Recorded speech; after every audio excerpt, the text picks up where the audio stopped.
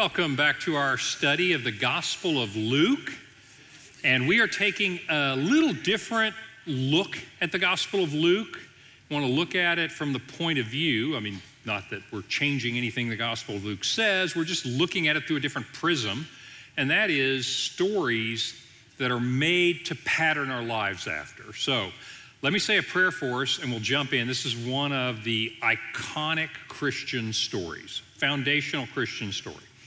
Dear Lord, thank you so much for the blessings you've given to us. And we know that, and you know the trials in our lives, the heartache, sometimes difficulties in relationship. You know that there are those that are near to us who need healing and grief amongst us. Lord, I pray for everyone in the sound of my voice and those here that you would be near us in our time of difficulty, that you would strengthen us.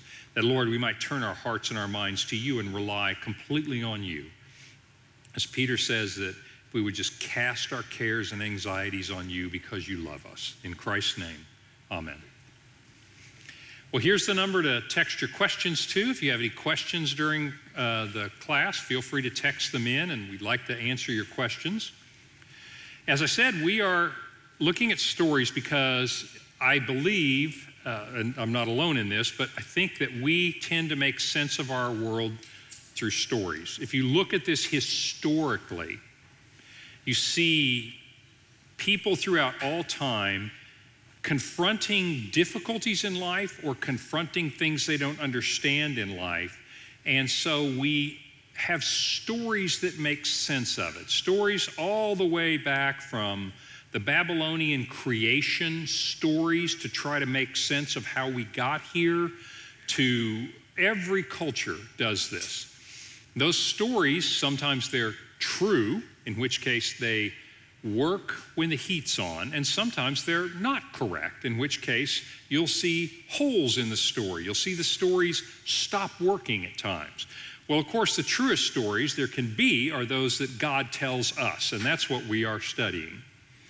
So just to recap, we're going to be in Luke chapter 8, and last time we talked about Luke 7, so let me tell you where we've been. Luke chapter 7, Jesus was in Capernaum, where he healed the servant of the Roman centurion. He made his way down to a town called Nain, where he saw a widow whose only son was being carried on a funeral procession, and he raised the child from the dead, gave it back to his mother.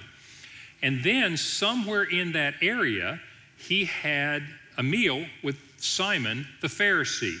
And that was our study last time. Well, after that, as chapter 8 opens, it says, after this, Jesus traveled about from one town and village to another. So he is in Galilee, and he is traveling around the area, and he's probably back by the Sea of Galilee by the time our story opens. He was going from town and village to another, proclaiming the good news of the kingdom of God. If you've ever wondered what was Jesus preaching, well, you know from the beginning of his ministry, he was preaching repent. And repent sounds like a religious word, but it wasn't in those days. Repent means literally to change your mind, but it came to mean change your life direction, change your mind and your attitude and your outlook and the way you live your life. So you might repent and decide to go on a diet.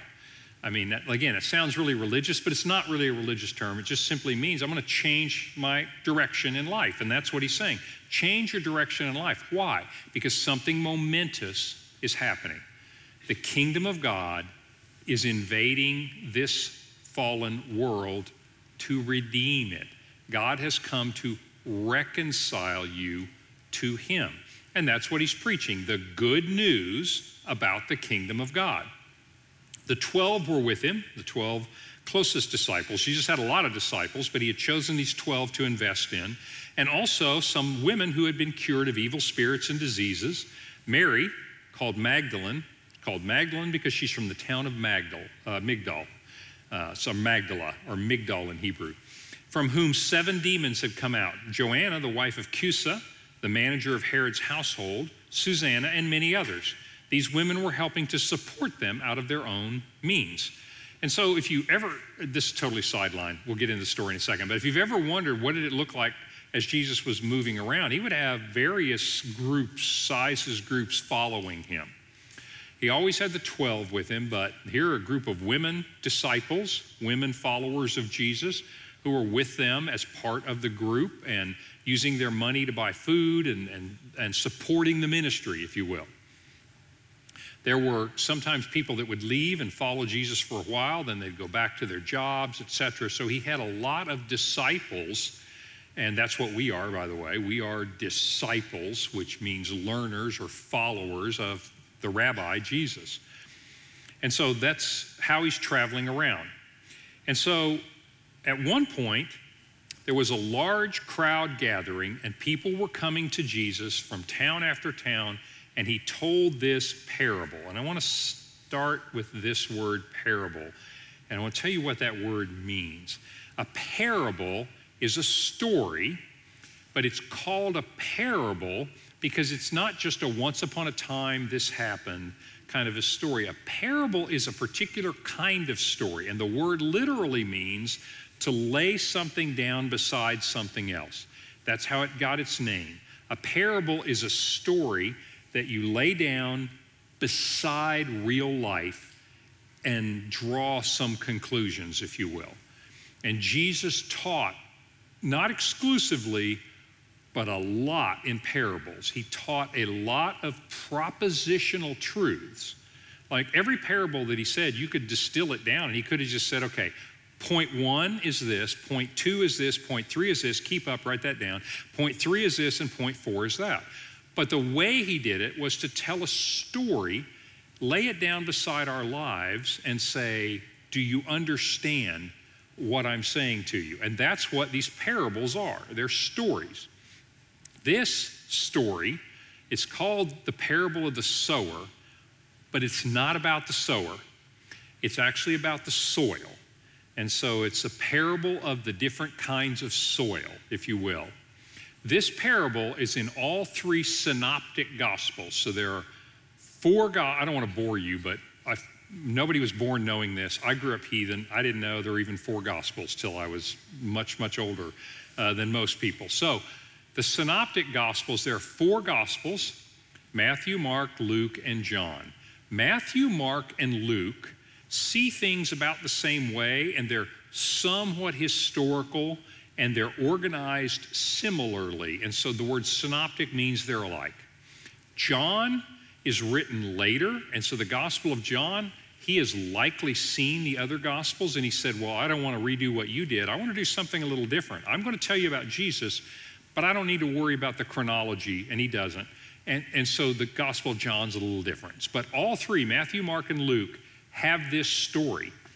It's a foundational story about the kingdom of God, and it's not just for the time of Jesus, it's still true today. So let me tell you the story. Jesus is going to interpret the story, connect it to real life. He's going to lay the story down, then he's going to connect it to real life, and then there are just a number of questions that I think will be interesting to dive into. So first he says, a sower. This must be NIV, yeah. NIV says a farmer, but it's a sower, somebody out sowing seeds. By the way, on your handout, I put a picture that illustrates this from like 1200 AD. That is really old illustration. So you get a sower sowing seed, and as he was scattering the seed, some of it fell along the path, and it was trampled on, and the birds of the air ate it up. So this is like the walking path through the middle of the field, and it's just really hard ground. And some birds ate up the seed. Some fell on rocky soil. The way Israel is it is rocky in Galilee. Galilee's got so many rocks, it isn't funny. But it also has limestone in places right underneath the topsoil. It's just not very deep. You just can't grow much there because there's not much soil. There's rock underneath. So it fell on that soil. He said some fell on the rock, and when it came up, when it sprouted, the plants withered because they didn't have any moisture. Other seed fell among thorns, which grew up with the seed and choked the plants out. Still other seed fell on good soil. It came up and yielded a crop 100 times more than was sown. When he said this, he called out, "He who has ears to hear, let him hear." Now, I want to point out to you, this is all the crowd heard. So if this is all you heard was this story, you would probably be wondering, what is this about? I mean, he's teaching us something, but so far all he's teaching us is when you scatter seed, this is kind of what happens to it. But it must be important, because when Jesus said, "He who has ears to hear, let him hear," I mean, that sounds odd to us, but in those days, that was like saying, pay very close attention to this. This will be on the final exam. You know, you ever had an instructor that say, "Write that down, that's going to be on the final." That's what he's saying. And so the crowd is a little puzzled, and they were puzzled by many of the parables. But that's the story, and he's laying it down next to real life. Well, his disciples asked him, "What in the world does that parable mean? I mean, it's a story and it's supposed to apply to my life, but I really don't understand it." And Jesus said, "The knowledge of the mystery," this word is actually mystery, "of the mystery of the kingdom of God has been given to you, but to others I speak in parables, so that," now he's quoting Isaiah. Isaiah is a prophet, prophesied to Israel 700 years earlier, saying, even though they see, they don't notice. Even though they hear, they don't understand. Now, at first, that sounds really harsh, like I'm telling them in parables because I want them to be confused. But let me explain it this way, because this is what actually happened. Jesus had a lot of sayings that I call time delay sayings, or time release sayings. Have you ever taken medications that you take it and you take the pill and it says, this is time release, it slowly releases over 24 hours? That, by the way, is really interesting technology. My pharmacist son explained this to me one time. I said, "So how does that work?" Turns out there are 3 or 4 different methods of it, and it's really fascinating. But back to the story. Jesus had teaching that was time delayed. It was time release. And so the disciples are about to learn it from Jesus. Everybody else figured it out after the resurrection, and then the disciples go preaching and they tell the story and they explain it. They wrote it down so that you and I would understand it. So this is meant to be understood, but it's not meant to be understood right then. And so Jesus did a lot of what I call time delay sayings. And so he explains it to his disciples. He said, "This is the meaning of the parable. The seed is the word of God." What is the word of God? Well, the word of God is the good news that God has revealed, that mystery. A mystery in ancient times, there were a lot of mystery religions. That word is a loaded word, because in their days, mystery religions, you had to be a certain kind of person to be initiated. Think of it like some of our social organizations, like Shriners, or think of it like maybe like a country club, somewhere you have to make an application and you have to be voted on to be in. Well, then you could learn the mysteries, the secrets of the religion, and it was only open to a few people. But the way the New Testament uses it, it says there is a mystery here. There is something here that nobody understands, and that is, how is God going to reconcile the world to himself? We can't do it. We're lost. We're hopeless. I mean, what's going to happen to us? That's a mystery. It's unknown. But in the New Testament, the mystery is simply something you would not know the answer unless God told you. And here's the beauty. He told everybody. Christianity is an incredibly inclusive religion.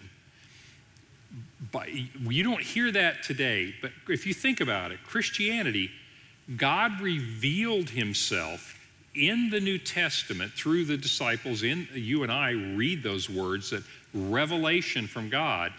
We could not know any of those things without God revealing it to us. It was a mystery. It was a secret. Secret's a bad word because it makes it sound like he was never going to tell. It's a mystery, something we couldn't figure out on our own. And so The seed is the Word of God, and the Word of God is this story of what God is going to do in the person of Jesus. It's going to be God becomes flesh, God dies bearing our sins, is raised from the dead to overcome death forever, and that all who place their trust in Christ can be reconciled to God. That's the mystery. And that answers the question, how in the world are we ever going to be reconciled to God? Well, you now know. That's the good news of the gospel.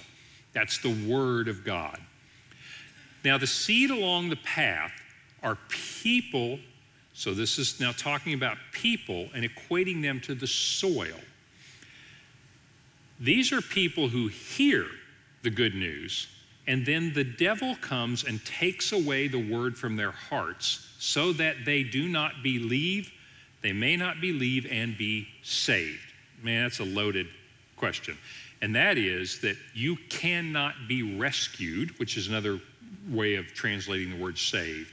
You can't be reconciled to God. You can't be saved. Those are all synonyms. You can't be saved without placing your trust in Christ. And so he said that seed is representative of people who do not take this into their heart. Satan takes this away from them. Those on the rock, meaning on the really thin soil over this limestone, are the ones who receive the word with joy. I mean, sprouts up when they hear it, but they have no roots. I mean, you really can't go down very far there. And so he's saying, you've seen that happen? Well, those are people who are joyful. They're thrilled and they believe and they're on fire, but they have no roots. They believe for a while, but in the time of testing, that word also translates trials, difficulties, the hardships of life. It can be persecution for your faith, but it can be any kind of trial or difficulty in your life. When they, in the time of trials or testings, they fall away. The seed that fell among thorns stands for those, in other words, that soil, are people who hear, but as they go on their way of life, they are choked by remember the thorns choke them out, those plants. They're choked by life's worries, riches, and pleasures, and they do not mature. But the seed on good soil stands for those people with a noble and good heart who hear the word, retain it, and by persevering or enduring, produce a crop of fruit. So, let's talk about what this means, and then we'll jump into our questions. But Jesus is basically saying this story, and remember, this is in all three of the synoptic gospels. This is a foundational story. It's saying that the word of God affects people differently based on who they are, on the soil.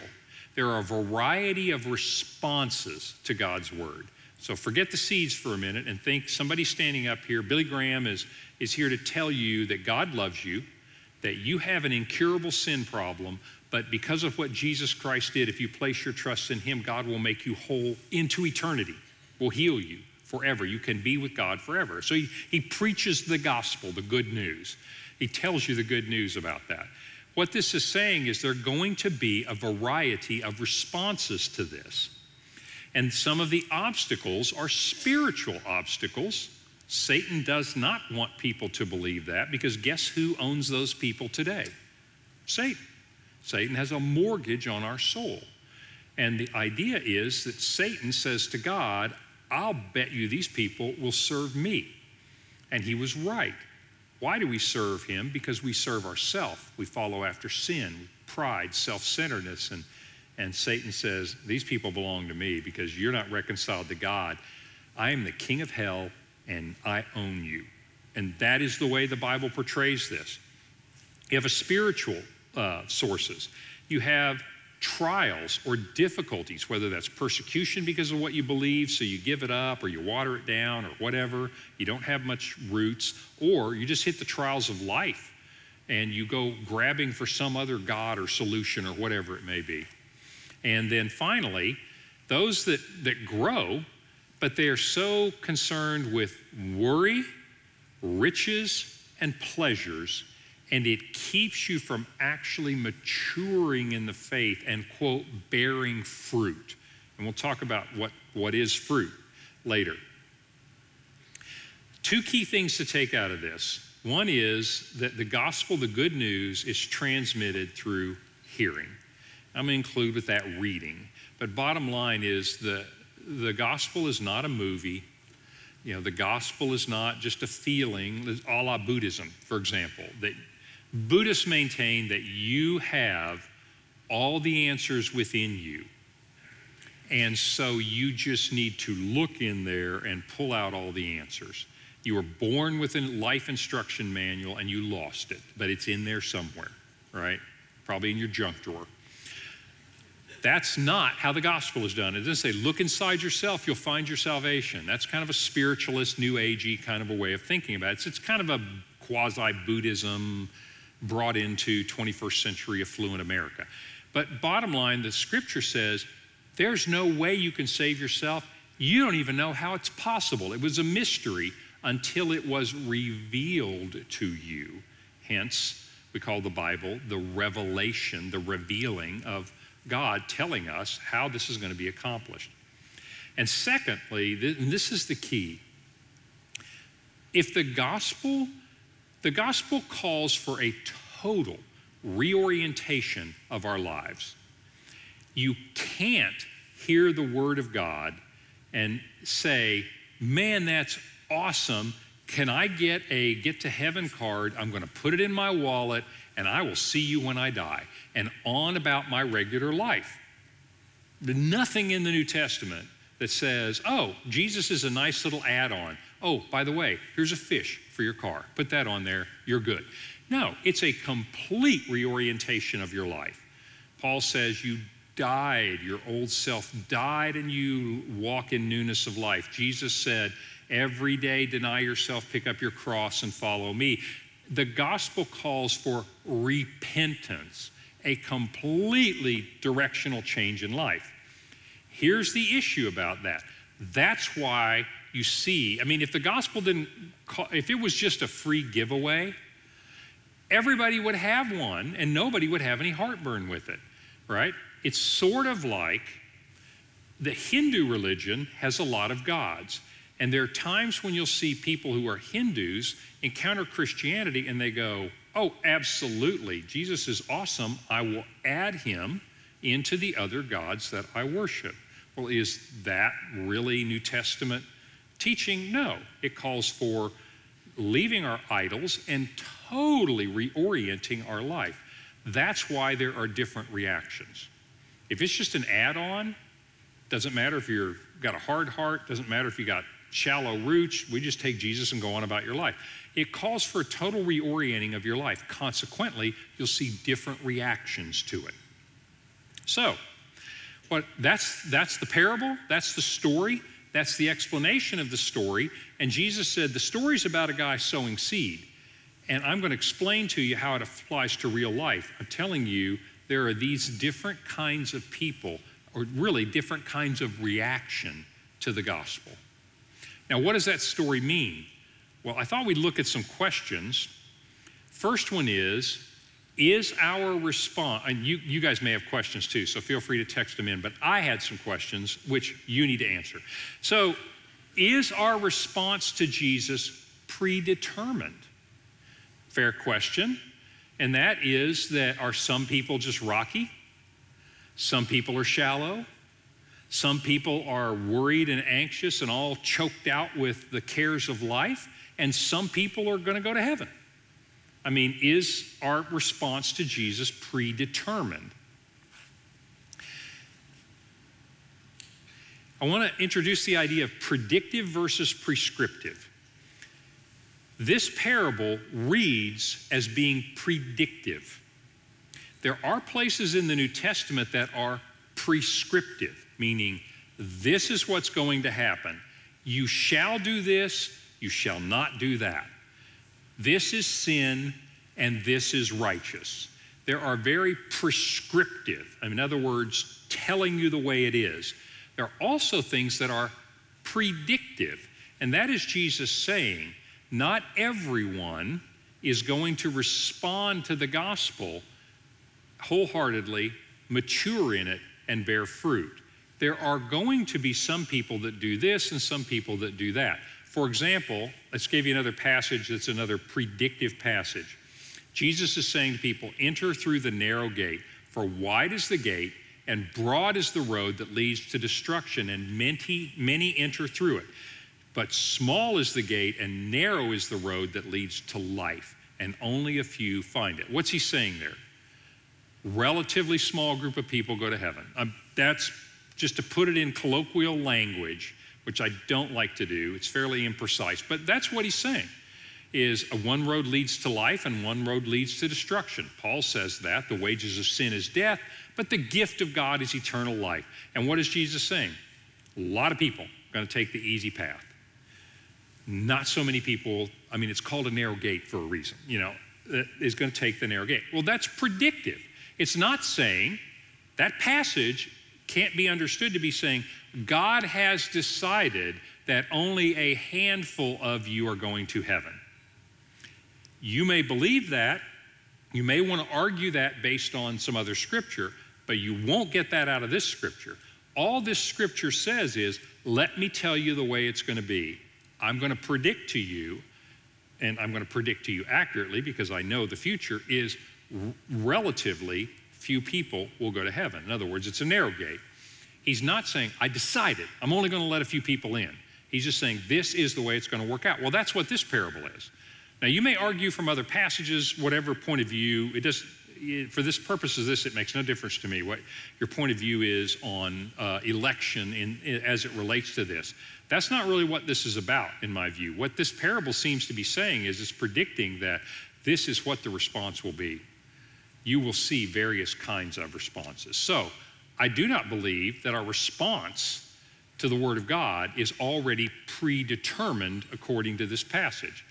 In other words, we bring something to the table and we will react differently to it. So no, I don't think this parable is saying, hey, if you're rocky soil, you're rocky soil. Just live your life as best you can because you're toast, right?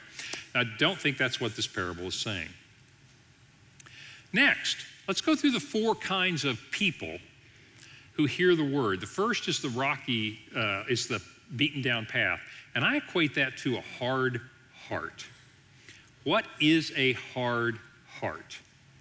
And here's a passage. This is Romans chapter 1. This is Paul talking about humanity of all time. Humans in history, humans in his time, humans in our time. Although they knew God, because he talks about how, just look around, you know that there's something greater than us. This is not by chance, contra Darwinist. This did not happen by random chance. I don't care how many monkeys are typing on a typewriter, you are not going to get the plays of Shakespeare out of it. Okay, it just isn't going to happen.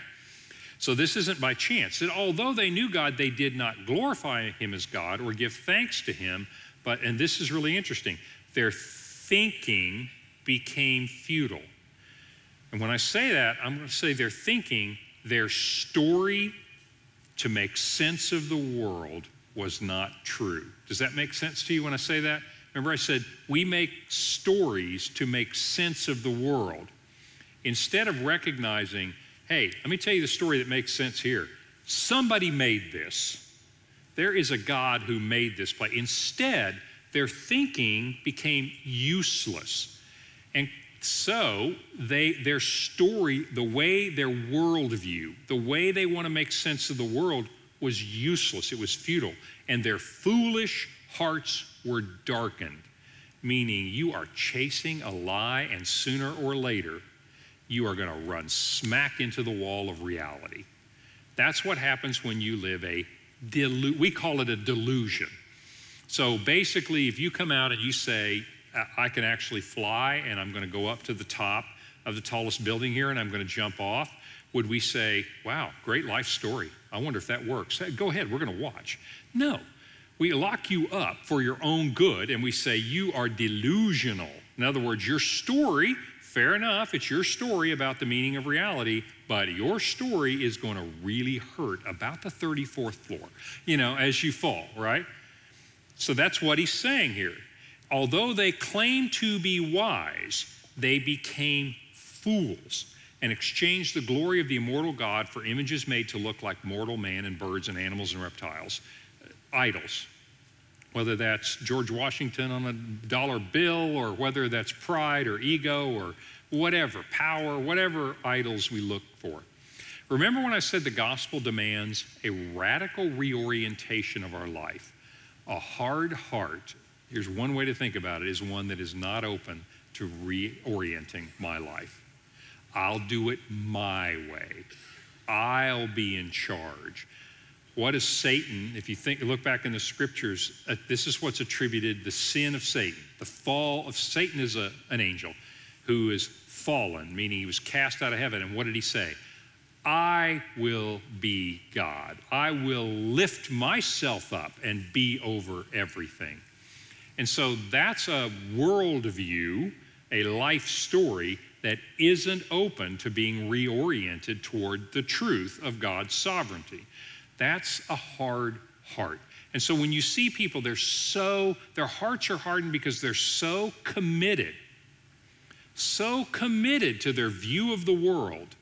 And when I say a view of the world, a story, what I mean is it orders your values, it orders your self-worth. Have you ever met somebody, this is a great example, have you ever met somebody whose self-image or their self-worth was so invested in something that they did, a job or what they were known for, or who they married, or where they lived, or what car they drove?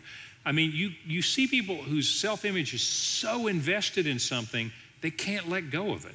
And it's usually sad, isn't it? It's usually tragic. That's a hard heart. That's what he's talking about here, is I'm not open to hearing anything else. I'm radically committed. I'm clutching with a death grip whatever it is that I'm trying to find security in, or that I'm trying to find importance, or I'm trying to find meaning in the world. This is an epidemic in our society. I know you look at people and you think you're an enemy. No, they're lost children holding on to something that will never satisfy them. And consequently, they can be really, really mean. But these are people who have hard hearts because they're so invested in what they're looking at. So that's the seed on the path. What's a shallow faith? Well, that's really what you have when you have the seed that goes into the soil and it sprouts up quickly. Happened to my ryegrass. Oh, it sprouted and it died. Could have something to do with the guy watering it or not. But my point is, it sprouted up and it looked really good, but it didn't get any nourishment and it didn't have any roots. And as soon as the sun came out, it's dead. And so this is someone who has a shallow faith. There's only this much topsoil. And so, man, I'm on fire for Christ, but I never develop any roots. And so when difficulties come, or disappointment comes, or temptations come, or persecution comes, I'm not getting any nourishment from anywhere. I don't have any roots. And I call this a shallow faith. And here's an example. Jesus, in Matthew on the Sermon on the Mount, you've heard this passage, but this is what he's talking about. Everyone who hears these words of mine and puts them into practice, meaning lives your life according to them, is like a wise man built his house on the rock. The rain came down, streams rose, winds blew, beat against it, but it didn't fall because it was on a firm foundation. I mean, I'm mixing metaphors here. I realize that. You're going to have to pardon me. But bottom line, this has some depth in God's word. Why? Because he heard it and he did it. He reoriented his life. He began to completely commit himself to Christ and he began to practice it. That's what that means. The other person, though, he said, hears the words, doesn't put them into practice. For example, basically, I hear your words, I like your words, Jesus, you're awesome. I think I'm going to go to church 2.2 times a month. And bottom line, but I've got no roots. And that's like building your house on the sand. And as soon as the difficulties come, rain came, streams rose, whatever, house falls down. By the way, side note, Jesus talks about this idea, this radical reorientation of your life, the idea of hearing, putting it into practice and enduring or persevering, Jesus talks about this way more than you realize. When you read the Gospels now, I want you to listen for this. He talks about this idea a lot because he understands that's the essence of the kingdom of God. It's hearing. It's radically reorienting your life. Or we might call that repentance. We might call that turning to follow Jesus. We might call that dying to our old self and living for Jesus. Whatever words you want to put around it, that's what's happening here. And then we persevere in that walk. So he also says at the end of Matthew 7, not everyone who says to me, Lord, Lord, will enter the kingdom of heaven. Well, the ones that say, Lord, Lord, say, you're Jesus, you're my master, you're my Savior, you're my Lord. He says, not everybody that says that goes to heaven. Has that ever bothered you? That's shallow faith. Why? Because I'm fired up, but I don't last. I have no roots. I can't withstand trial. And so Jesus actually talks about this quite a bit. So that's the second kind of soil, the second kind of reaction to the word is what I call a shallow faith. Third, this is what I call the anxious life. This is the seed that fell amongst the thorns, and it grows, but it's just in competition with the thorns. Jesus said it's in competitions with the worries, the riches, and the pleasures of life. And so this is what I call the anxious Christian, the anxious life. It's like I take it in, and I'm getting roots as deep as I can. The problem is I got a lot of nourishment, got a lot of energy, got a lot of mind share, got a lot of things going to other things. Like I got to make a living here. I got 2.3 children, and they're all in soccer, and 2 of them need braces, and you got the worries and the cares and the pleasures, etc. of life. And this is something that John talks about in the first letter of John, 1 John. Do not love the world. Sounds really harsh, but this is absolutely blunt, and it's absolutely what Jesus is saying. Why should you not love the world? Because it will choke the life out of your faith. It won't make you a non-Christian in that I no longer believe in Jesus. I mean, I guess it could, but that's not what Jesus is saying. He said, these are people who believe, but they get all choked out. There's no fruit. John says it this way, do not love the world or anything in the world. If anyone loves the world, the love of the Father is not in him. For everything in this world, the cravings of sinful man, worries, pleasures, riches, the same thing Jesus is talking about. The cravings of sinful man, the lust of your eyes, and the boasting about what we've done and what we have, does not come from the Father, but from the world. And the whole world and all of its desires are going to go away. But the man who does the will of God lives forever. John's saying the same thing, but he's just saying it in a right between your eyes. And this is interesting because John's, in this letter, he talks about love more than any other letter, I think, in the Bible. And yet, he's right between the eyes. He said, do not love the world. Why? Jesus said, the cares of this will choke you out. You don't have enough nourishment to grow your life in Christ and to grow your riches and your pleasures and indulge all your anxieties and your worries and your fears. Why does this happen to Christians? We tend to, this is my diagnosis, and I don't mean to be harsh, I'm judging myself here too. It's because our faith in Christ is not giving us security. In other words, we are not completely committed. We are hedging our bets on security. Well, if this Jesus thing doesn't work out, at least I've got my 401k. If this Jesus thing doesn't work out, the Jesus thing's going to work out in eternity, but right now I can't possibly, live a lower standard of life than what I'm living right now. I don't want things to go wrong. I want everything to go my way. In other words, this desire for security, this fear that leads to a desire for control is competing with our faith. And if you hear me saying that, it sounds harsh, and it is, and it's true, but I'm in this with you. And what I mean by that is, to the extent that we have anxiety in our life and we are tempted by the cares and the luxuries of life. And I'm not saying sell everything and go be a monk or a nun. But what I'm saying is the extent to which we are wrapped up in that we have anxiety about that, that's taking nourishment away from our faith. And that's what Jesus is saying. He said, you're not going to bear very much fruit like that because you can't nourish both of those things. You've got to be all in for Christ. Trying to hedge our bets makes us unproductive in the kingdom. And finally, the seed that falls on the ground that's good ground, and this is the person who hears the word, takes it into their heart, practices it, and Jesus says, and perseveres, meaning they just continue to walk this out. That's what's called a fruitful life. So let me pause there for a second and catch up on a question or two if you have them, and then I'll tell you what a fruitful life is. Yes, question. How does this relate to the idea of sanctification?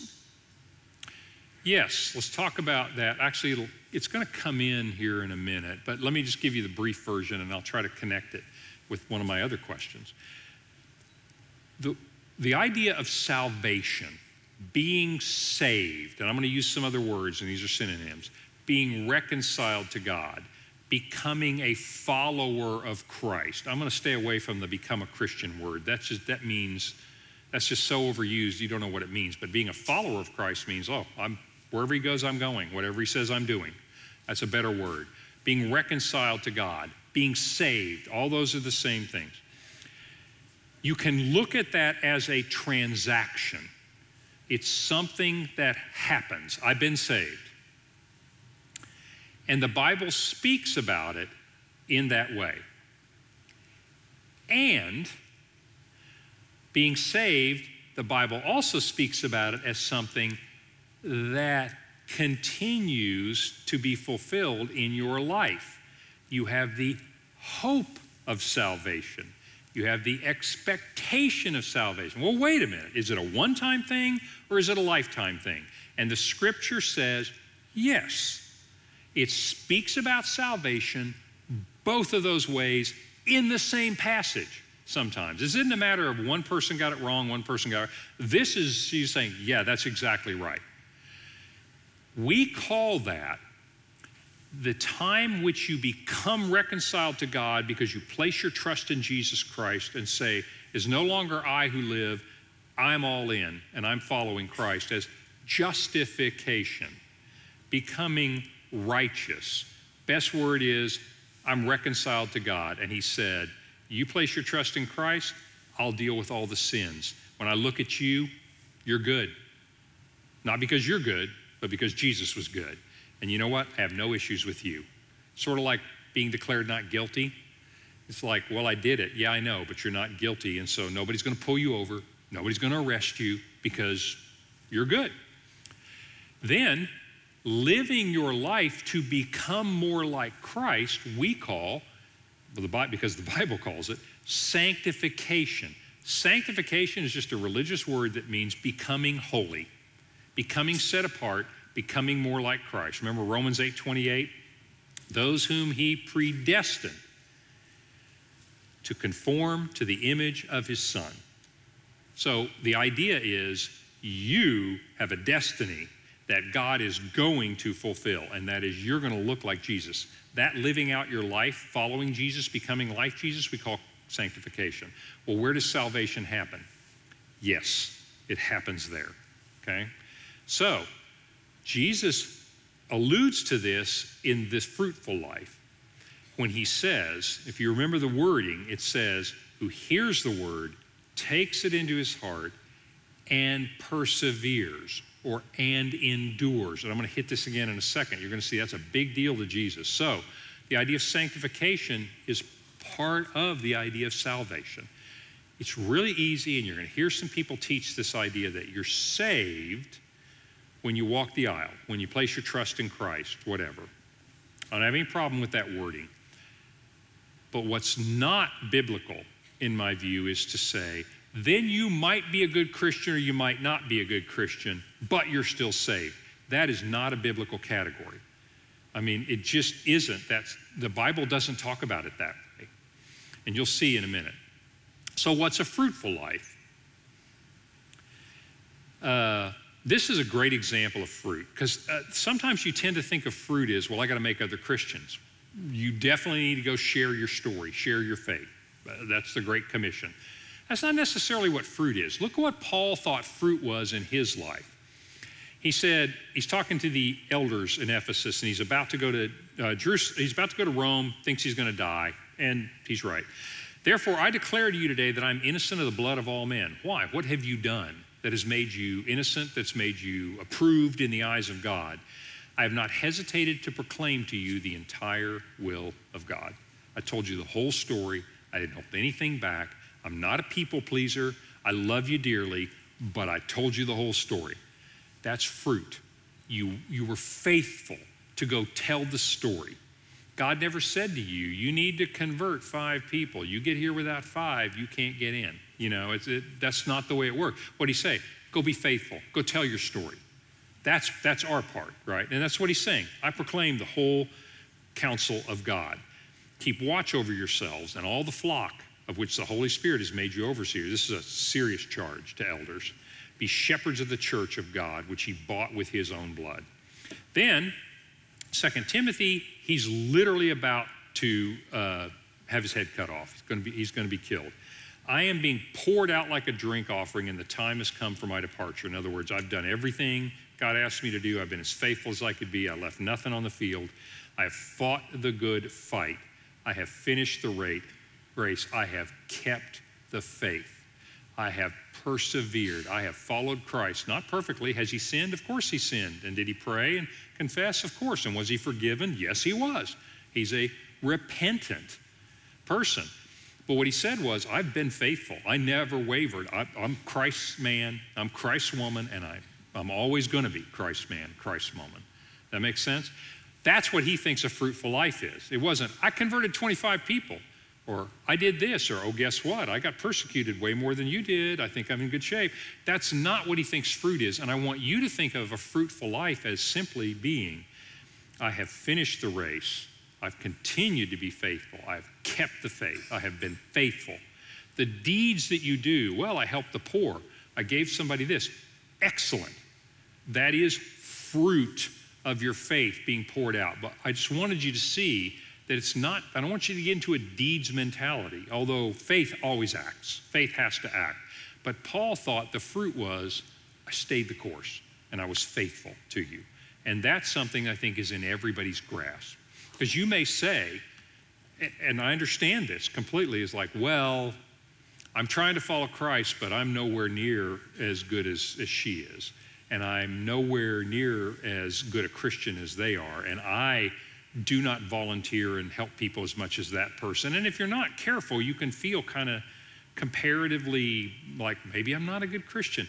That's why I want you to understand the Apostle Paul, who probably had it up on all of us, fair enough, and he said fruit was, I kept the faith. That's something we can all do. And so I want you to be encouraged by that.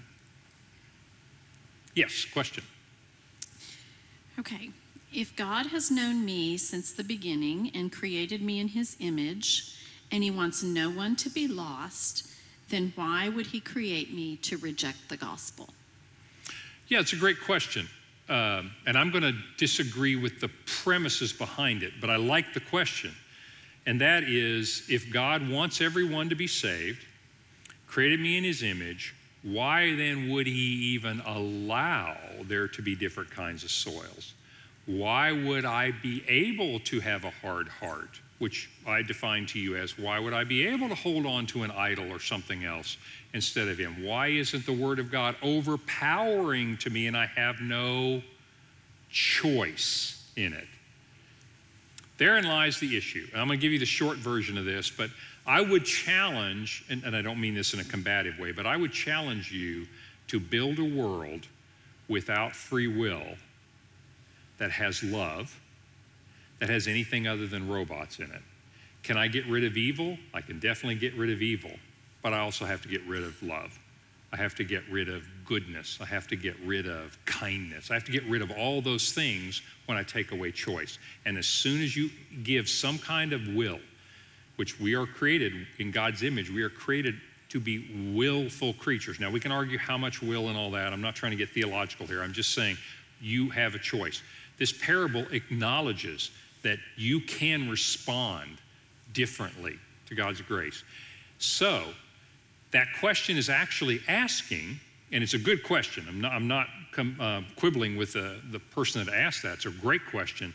What we're basically saying is, in order for God to not let anyone be lost, he has to take away our freedom to respond differently. And that makes us really different creatures. So that's not a sufficient theological answer, but hopefully it gives us an idea of something to bite on there. There's a lot more that could be said about that. Good question. So let's get to the really hard, interesting question.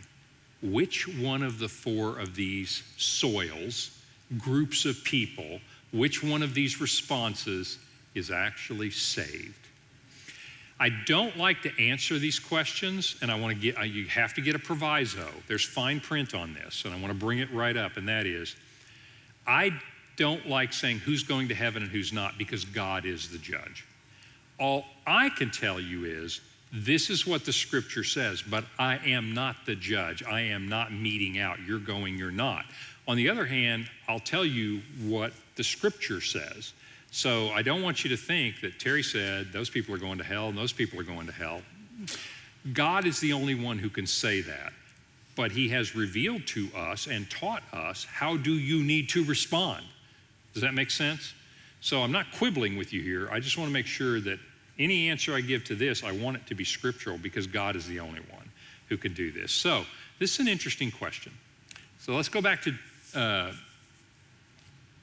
James.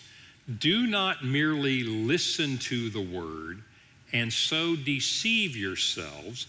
Do what it says.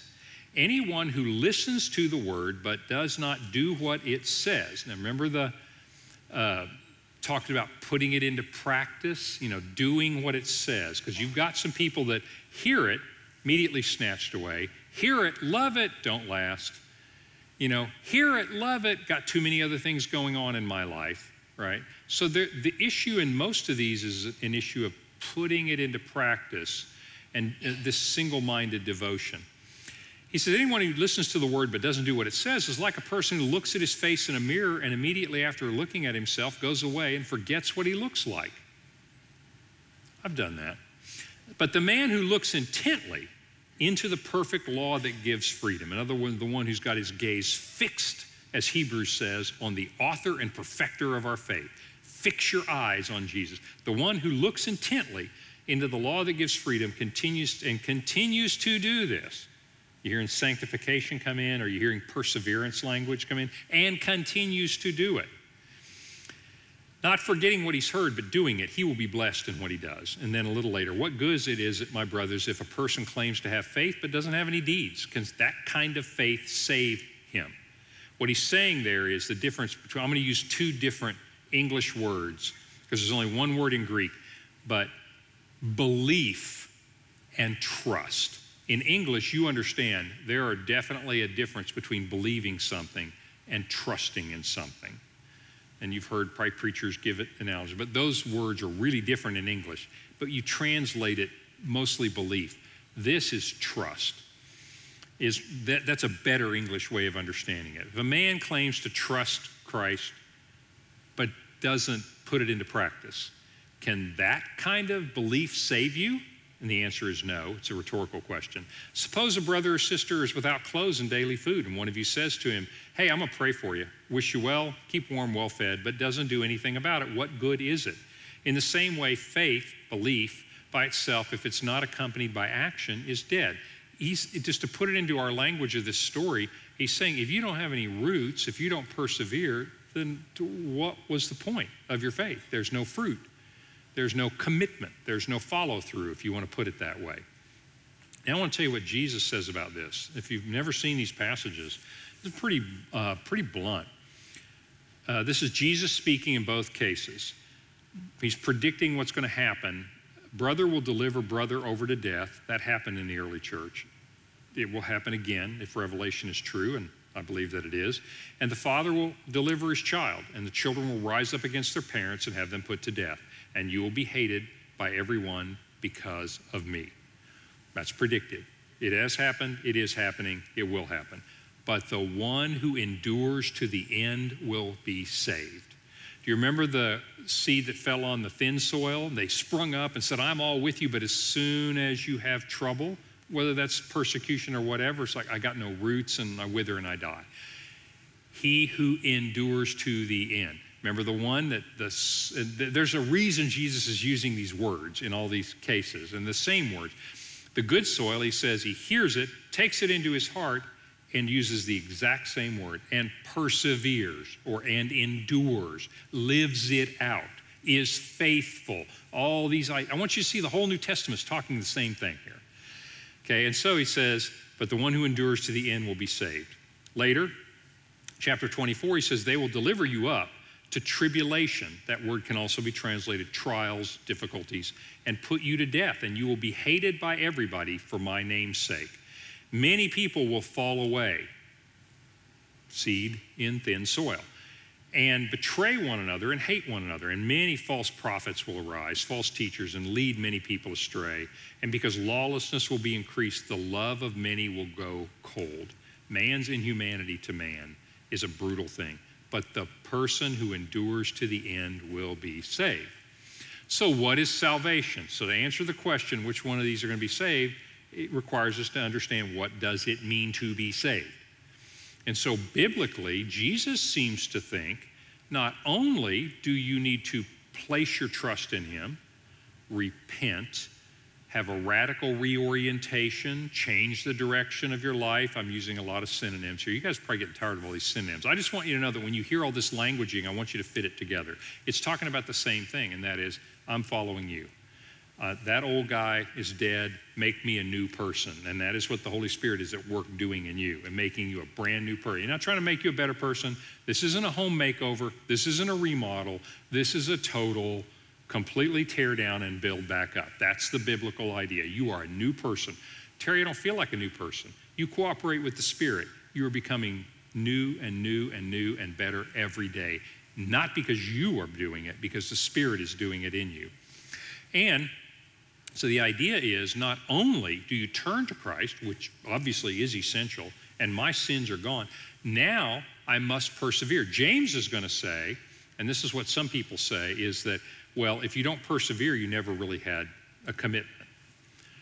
That's not an unreasonable way to look at it. It's not the way I look at it, but it's not an unreasonable way to look at it, because if you look at those four reactions, the four soils, the reactions, and you get to the end, who's there with fruit that can say with Paul, I have finished the race, I have kept the faith? Well, the one in the soil that persevered, right, to the end. And it's like, where's your fruit? I've been faithful. What does that mean? Oh, well, I did this, I did that. But doing stuff, that's not, I'm not earning your love. He goes, yeah, that's right. That just showed me that you really did believe and you persevered, right? That's the only person in this story who gets there and says that, who has persevered and produced fruit. Obviously, the one that rejected outright don't even turn to Christ. Second piece of soil turns to Christ, turns away at some point. Third one turns to Christ, but is so preoccupied, you don't follow Christ. So, am I going to give you a definitive answer? No, I'm not trying to say those three people are going to hell, this one person is going to heaven. But if you put together everything I've talked about, all the predictive language of Jesus, all I know is this: you want to be the person that doesn't let the cares of this world choke you out. You want to be so focused on Jesus that the riches and the worries, I've learned to be content whatever my circumstances. That's why we keep studying the Bible together. And this all fits together. Is we want to be single-mindedly, we want to be the fruitful Christians. And again, don't take that to mean I better go out and do stuff. It's like, no, go be faithful. God will bring you stuff to do. Does that make sense? So I would be really concerned about anybody who responds to the gospel in those first three ways. And I know that's saying something because we live in America. We literally live in the world-class thorn patch. I mean, if you think about it, there are people in the world who embrace the gospel, and you say, gosh, you are poor, poor, poor. But man, it's easier for you to be a Christian because you don't have anything. You don't have the worries. You don't have the riches. I mean, everybody has some worries, but you don't have the temptations I have. That's true. And yet we're the prosperous ones. You live in a thorn patch. And so to me, it takes great faith to be a Christian in 21st century America. And so I would urge us to say, we're going to bear fruit. We're going to be faithful. And so I would be concerned. And I'm concerned in my life when I see worry and fear and riches and pleasures pulling me away. You know what that's like. You every now and then step back and take a look at yourself and say, how am I doing here? Hopefully you are in a group of people that study the Bible together. You have people that love you and they'll say, you seem to be drifting here a little bit, because we all do it. You're right. I'm going to turn back. That's the story of David. David was the biggest drifter ever, at least I haven't killed somebody in drifting, but my point is, what do? Always turn back. That's why you have a church. That's what we are here to do for each other, is encourage each other. We are two little wheat plants in the middle of the thorns, and we are encouraging one another to grow strong and be fruitful. That's the story of the sower. That's the story of the soils. And so how is that a pattern for us to live? Well, I think you can kind of see what Jesus is saying. I want you to hear the word. I want you to take it into your heart. And then I want you to keep the faith. Don't want you to let anything pull you off. That's what we believe. That's the story that we think makes sense of this world and all the riches and cares of this world that go with it. Okay? All right. Next time, a little bit different story, a little unusual story. This one is very famous. The next one, not so famous, but equally powerful. I'll see you guys next time. Thank you.